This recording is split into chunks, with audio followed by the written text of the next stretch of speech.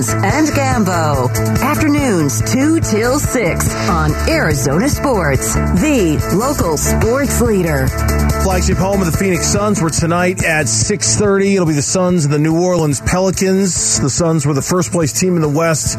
Pelicans were second. They flip-flopped over the course of this week, and of course, this is the first of back-to-back matchups between the Suns and the Pelicans, and actually there's a third in about 9 days as well. And joining us right now to talk a little Pelicans basketball, given how well they have played so far to start the season, he is the reporter who covers the Pelicans for ESPN. He's Andrew Lopez, and he joins us here on the Arizona Sports Line. Andrew, I'm Dave. This is Gambo. Welcome to the show, man. Thank you for your time.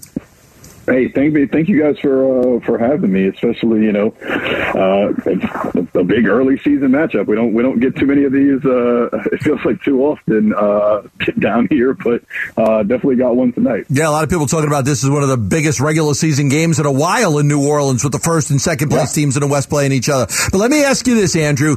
When they did play each other once this year, but that Pelicans team that pushed the Suns last year, that pushed them and won 2 games against them in a hard-fought series, outside of Zion, which we all know about, what do you think is the biggest difference between that team last year and the team this year? It's hard not to just also still say Zion, but because he's playing at a completely different level than I think we've seen him in the past, especially on the defensive end. But I think I'm going to go with Larry Nance as kind of one of the big difference makers at here. Center? Yeah, Larry Nance was playing really probably 18 to 20 minutes in the playoffs. Probably got more time there, but he had only had 9 regular season games with New Orleans because he had surgery to kind of repair his meniscus.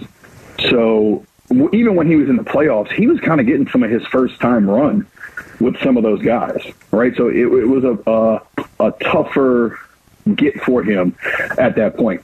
He got healthy over the offseason.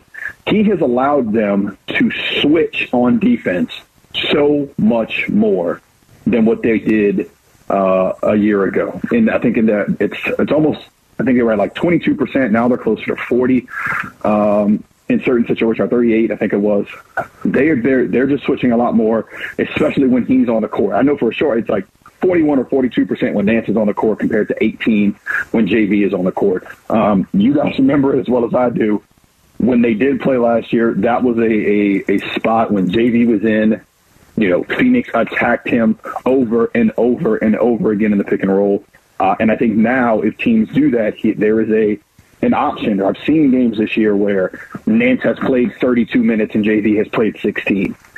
They feel comfortable going to Larry in extended time, and that has helped. Obviously, a lot of it still is Z being back in there, but and then your friend Jose Alvarado, everybody's Phoenix's favorite player, Jose Alvarado, has also stepped it up on the offensive end this year. Just had a 38-point game a couple of games ago. He's actually questionable for tonight with a rib contusion, so we'll see if he goes. But I think the play of those two off the bench has been key so far this year. All right, let's talk about Zion. Let's kind of go right into that and have that conversation. Offensively, obviously, he's a force of nature with that ability, with that physical stature that he's got. Defensively, there was always a question about his commitment to that, and I was reading your story this morning on ESPN.com, and it would certainly appear that the Pelicans are getting the most out of him defensively that they possibly could ask at this point. Would you agree with that? 100%. And I want to say it didn't even start off that way. I still think he was trying to find himself early in the season. But we were talking to Nance the other day, and we're just kind of asking, what's the biggest difference? And he said it's a care. It's a want to on that side. And specifically in the story you mentioned on ESPN, he talks about Zion buying in on that end of the floor. And you've seen it. You've seen the effort. You've seen Z turn it up on that side of the floor. The steals are up. The blocks are up. He's getting it seems like he's getting a chase down block a game at this point right now. His activity is up on that end. It's fueling his offense, and he has just been a more all-around player. Remember, when he came out of Duke, originally there were people who talked about him as both, he was this generational offensive and defensive talent. He was supposed to be the game changer on both sides. At one point, I think he was referred to as Draymond Green with Rockets up at, Right? That's what he was supposed to be on that side of the floor. And we never got to see that because of the injury. And I think you're starting to see those defensive instincts. He's not going to be able to sit down and guard, the shifty guards one-on-one for many possessions in a row. But for what they are asking him to do and putting him in some switchable lineups, he's able to hold his own, and that's why they've been able to kind of take off the way they have. Well, there's just nobody in the league like him. That athleticism and that combination of size and strength. You just don't see anybody like that. No, I mean, he's listed 6'6", 280, 285.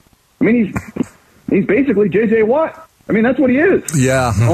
and he's moving around like not J.J. Watt. Like, he's moving around like a guard out here.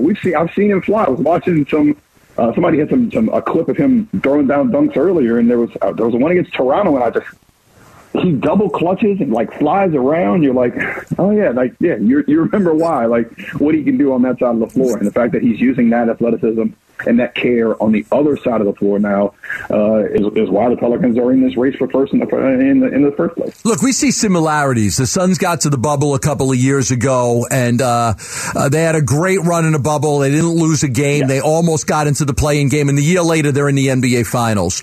How much do you think, just the taste of being in 6 playoff games, winning a game in Phoenix, winning a game in New Orleans, being tied 2-2, the experience and being in games like that, how much of a factor is that in the Pelicans' surge this season? I'm going to go back to your first question. Talk about the difference makers.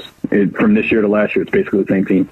Trey Murphy is probably the best example of what you're talking about here, in terms of how much that run helped him. He had a couple of good games against Phoenix, but he was really the reason they were able to come back from that double-digit deficit against the Clippers to make it to that series. And Jose Alvarado, Trey Murphy, Herb Jones, all rookies last year, all played huge minutes in that series against Phoenix. And I think as a whole, that series helped them. And then, oh, by the way, when your head coach was a part of that Phoenix team that went to the bubble and went to the NBA Finals the next year, it kind of helps where you can draw on that. Not only the fact that he's, a 12, 13-year NBA veteran in Willie Green, but he just went through what you're trying to do right now. Take a team who, not many people thought highly of, and immediately get into a championship picture not too long after. They can lean on what he saw, and he's kind of mentioned it. Obviously, it's easy to try to draw those parallels, but I think what he has seen so far is you lean on him, and it's easy to make that comparison. Last one, and I think they're trying to build on that. Last one for Andrew Lopez, ESPN Pelicans reporter there in New Orleans. This has been the most excited that city has been about Pelicans basketball since ... when? Ooh, for an extended period of time. That's a good question, because you go back the 17-18 season when they sweep the Blazers in the playoffs. There was a lot of excitement then, but you don't re-sign Boogie because of the because of the Achilles, and things kind of get derailed. 14-15, the end of that season, you win games late to make the playoffs, led by Monty Williams, and then you fire Monty Williams, you bring in Alvin Gentry, and then injuries never let you reach your potential there.